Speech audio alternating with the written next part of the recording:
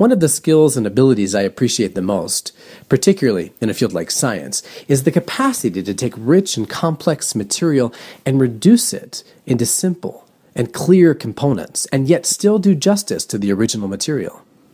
Our guest interviewee this month has this capacity. Indeed, for the past 9 years at the Gardner Carney Leadership Institute as the Institute's scholar, she has been inspiring teachers, helping them to understand how the brain works and understand in any given moment where a student is coming from, psychologically, socially, culturally, and emotionally. And in this process, she's been demystifying the process by which a teacher can help a student to become a leader. Our guest is Dr. Joanne Deek. Good morning, Dr. Deek. Thanks so much for spending some time with us this morning on The Edge. Many of our watchers have had the great privilege of learning from you in person, and then other people have not. So in the lab, you talk a lot about crucible moments, and you let people know that what we're doing actually is building physically the architecture in the brain. So it burns memory. When you talk about the importance of those interactions, can you tell us an example or two that you've seen either from your teaching life or from your professional development life in working with teachers to bring that to the fore? Yeah, to back up just a little, though, one of the things that the last 10 years has shown us in child development and in brain neurology and chemistry is that the brain comes in with some hard wiring. You know, we come in with our basic temperament, and that's pretty sturdy and stays with us. But so much of the brain doesn't know where it's going to live or what it's going to have to do. And so it comes in very plastic and malleable. And we used to call the first couple of years the formative years, but we're finding really the formative years last through the 2 decades. And so we have those 2 decades to really impact these human beings, to help shape them over time. You know, I call it brain sculpting or human sculpting, if you will. And as I look at it, I've written about this. We know that there are big things that shape us. I call those crucible events. You know, the death of a parent, your parent's divorce, you move away from your best friend. These have profound long-term effects, and they can be both positive and negative. Crucible events aren't good or bad. They're what I call ises. They're an is, and they have a positive side and a negative. And our job as sculptors of human beings is whenever an event happens to have the best possible come out of it and tamp down the negative. And so when my father died, it was a travesty. On the other hand, I had to step up at the age of 14 and take leadership position in my family because nobody else was doing it at that time. And it changed me profoundly. But the part that keeps hitting me with the students that we work with in our work at GCLI is what you referred to and what I refer to as crucible moments. These aren't the big events of life. These are just comments or a behavior that hits you. The example I like to give is from a little girl, but I have other ones too. But, you know, when I was on the playground with a preschool teacher, and this little girl, Susie, came over to her, and I knew Susie since she was 3 most of her life, and so now she's 4, and she was, how do I say this? Anything Susie wanted, she could get somebody to do for her. She was very good at learned helplessness. And she came up to the teacher and she said, "Joey won't let me get on the slide." And she had these tears about to come down her cheeks, which effectively caused all adult human beings to fix the situation for her. And her teacher understood a crucible moment. And she looked at her and said, "Why don't you go use your big girl voice and tell Joey it's your turn?" First of all, the girl was stunned that this adult wasn't going to fix it for her. Then she had this look on her face. It was a bit of determination. She went off and she stood in front of Joey and she said, "It's my turn." And Joey was so stunned because she had always given in before that he basically backed up and off she went. I swear to you that if I could talk to her now, probably 20 years later, she would look back on that as a time that changed her profoundly and gave her the sense that she had some control and determination in her life. And as we talk with our GCLI people and with kids and with teachers, they all say the same thing. They have these moments, and these moments have profound effects. Certainly, the Crucible events do. There's no doubt about that. And when we know somebody is having an event, we want to step in and get the best out of it. But it's every day. It's everything you say. It's everything you do. It's the doors you open or you close. It's, So that story has stuck with me for 20 years because it's the epitome of what we're talking about. And then, as I look at growing human beings and wanting them to have the belief in themselves, it basically boils down to the belief in themselves and also the motivation to do something with that belief, the motivation to do something meaningful. If you strip it all down, and I always talk about if we could figure out what I call the 3 C's of the human being: confidence, competence, and connectedness, and build those up early, then we've created a superb leader. And the 3 C's, as I look at a child or an adolescent, I try to analyze those 3 C's. And how much of each do you have? A sense of confidence, a sense of competence, and a sense of connectedness and belonging or wanting to do something outside of your skin. And whichever one isn't as strong as it needs to be, then my job as a sculptor is to provide those experiences or feedback that build up that characteristic. So if I have somebody who doesn't have a sense of confidence, I'm going to have them do the things that are just beyond them, so that when they accomplish them, they go, ah, and then they have this sense, I guess I can. And that, or if it's competence, I always say, if you have somebody who's not good at math, don't send them to a shrink, send them to a tutor. Because the sense of competence, like confidence, generalizes. Once I've done something that was a little bit hard, or a lot hard, or I didn't think I could do, it fills my competence reservoir, my sense of. And then if I could do that, well, maybe I could do this. And so it gives you that courage, that chutzpah, that somewhat drive to do it. And then the final one, which we've talked about at GCLI recently, it's one thing to have confidence and competence and to use that in your leadership repertoire. But if you don't have the connectedness, the sense that you're part of something beyond yourself, that there's meaning in life, that, taking care of others or leading others or contributing to the world or to your organization. If you don't have that sense of connectedness, if everything is all about me, then the kind of leadership that comes from that is not the kind of leadership I want in my role. So it's those 3 C's that I try to get everybody, as I'm looking at human beings, I'm analyzing their 3 C's, figuring out what I can do to be a part of through the crucible moments or the crucible events to build those.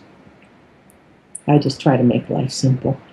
Well, that's a lovely, simple, and deep framework. What I love about it is it tells the teacher who wants to teach leadership what to look for. It's a diagnostic frame. Yeah. And then it also tells them not just what to look for. So we look at each student and say, according to these 3, where do we want to help them grow more? It also talks about the kinds of practice and experiences that you want to make sure that they have. And all 3 of the C's, especially the first 2, confidence and competence, are what I call catch-22 characteristics. If I come into the world and there are just these types that I have a lot of confidence, I tend to do the things that keep my confidence reservoir full. If I come into the world and I'm the type that doesn't have a lot of confidence, I don't do the things that would build and fill that reservoir of confidence. So it's catch-22. The more you have, the more you do to keep it going. The less you have, the less you do to keep it going. That's true for confidence, it's true for competence, and it's somewhat true for connectedness. The more I feel connected to you, that I have a responsibility to help lead you or teach you, the more I will do that. The less I have of that, the less I will do it. And so the catch-22-ness of this is what falls on our shoulders as adults in the lives of these kids. I have to undo that. I have to, for those people who don't have a natural sense of confidence, I have to help put in their environment, little moguls if they're skiing or whatever it takes for them to, after they accomplish something or do something or face something, they go, I call it hug the monster. You have to hug the monster to grow and to move. And if you're always in a state of comfort, you don't grow. And so a big part of what we do is metaphorically and sometimes physically hold the hand or put our arm around the shoulder of somebody who's hugging the monster. And that's a huge part of the pedagogy of leadership, just that. Joanne, can you talk just for a moment about how, so let's say that a student has an experience, and you see that student having an experience, and it's an experience that's either got a really strong positive valence, so we know it's building one of the 3 C's, or it's an experience that's having a painful effect on them. What advice can you give the teacher to help turn that moment into as much of a teachable moment as possible for that student? First of all, I say to parents and kids, I don't want you to avoid pain and frustration and being upset, because my mother was right all those years ago. It was a little extreme, but she said, what doesn't kill you makes you strong. But what we mean by that is when something is painful and you live through it and you manage to stand up again, you actually stand up stronger. Books. We had a situation where our 8th graders had to stand up in front of 500 of their peers at assembly and talk for 20 minutes, I think it was 10 minutes, without notes. Well, Molly, who got up in front of the group, she panicked, and she did what I call redlining. She went into hyper anxiety. And when that happens, the thinking part of the brain closes down, and she went blank. And here is this sensitive girl in front of people that she cares about, not able to perform. And you could just see this was a crucible event with a huge negative valence. And she was almost moving into hysteria. Luckily, a friend in the audience mouthed the words of the first line. She was able to say it and kind of get her bearings again, and she was able to finish. She did a really below mediocre job. And at the end, there was this silence, and I thought, oh, Lord. And then the whole place erupted in a standing ovation because they knew what that cost her. So when there is pain, if there is some intervention, natural intervention that saves it in some way, that's great. If there isn't, if that hadn't happened, if the kids had laughed at her and said, oh, Molly's whatever, and she had run out crying, which was a scenario I thought was going to happen in my head, then the concept is to crack the negative association or break it and ameliorate it in some way fairly soon. I like to say before they go to bed, because things fester at night in the brain, actually. And so I would have gone. She would have been in the bathroom, I'm sure, crying, and I would have gone in. And I would have told her how proud I was of her, that she attempted to hug the monster. And even though she didn't finish, she did hug the monster because she stood up there. And then the concept of get back up on the horse. I wouldn't have dragged her back in to the assembly, but later that day I might have taken her down to a younger grade level to casually give her speech or talk about it. So those associations, if you deal with them, it minimizes the negative impact and maximizes the positive impact. Wonderful. One thing that stands out to me from all the examples you've given this morning is that the teacher or the parent is not saving the child or the student. No, if you save a child too much, you make a weaker child who will never be a good leader. And If you traumatize a child too much, you make a weaker person who will never be a good leader. And it's what I call the razor's edge that we all face as parents or educators or sculptors of children. The razor's edge is, how much do I let them fall? And how much do I break the fall somewhat? That's what we all face. And it's hard for parents especially. I think teachers may do a little bit better job of it, but it's hard for parents to watch their children in pain or upset or suffer. And yet, everything we learn about the research on resilience is that discomfort, that hugging of the monster, is what ultimately makes you a strong and courageous human being.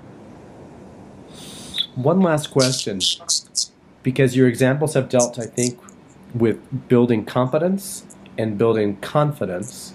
Can you give some guidelines or an example about how one might build connectedness for the student that doesn't seem to have so much of that going for them?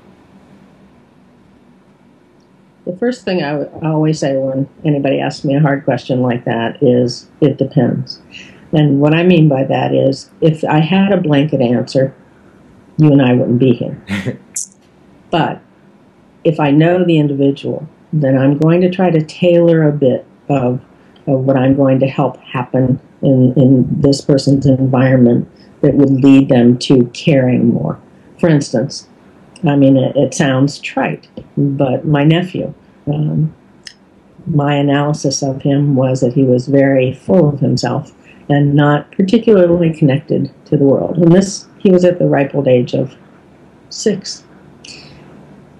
And one of the things that, for whatever reason, he just loved animals. That I was at the school and that they had a hamster and that the classmates were allergic to it, and now I'm stuck with this hamster and I can't take care of it because I'm in my doctoral program, you know how it goes. And she also, we had been in cahoots with this, and she goes, oh, no, I can't handle it. I'm just too busy. And Marty, my nephew, is sitting there. And he goes, I'll do it. The long and the short of it is, this hamster would bite everybody but Marty. The only human being this hamster loved was Marty. And it would crawl in his pocket and all through his shirt, and he would feed it and take care of it. And that was the beginning. Again, you have to structure meaningful, emotionally meaningful connections, things that matter. So, for instance, when schools do the Thanksgiving, somebody's starving, throw in a can of beans in a box to feed them, it doesn't affect that sense of connectedness. But you go and deliver the food to a family and see how they live, and that there isn't anything in the refrigerator, that changes you. And so the hard part for us is to help figure out what meaningful experience outside of this person's skin is going to begin the hook. And it is that process, and it is figuring out for this person what could be the beginning hook to kind of drag them along. Because once it starts, it, like the other ingredients, snowballs. It generalizes, and then you really get hooked. Great. Any last comments that you have, Dr. Deek, for the teachers who are out there doing this very challenging and very rewarding work in trying to help their students become more competent, more confident, more connected, and better leaders?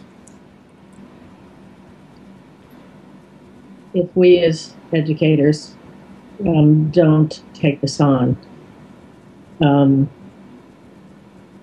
most of the waking hours of a human being from age 6 to at least 18, if not beyond, is in a school setting. And the social media, and whether it's TV or instant messaging or social networks, is having such influence.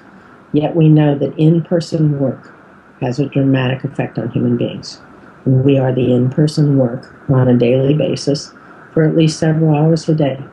If I see what happens in schools and with educators as the formation of our leaders of tomorrow, that's where it's going to happen.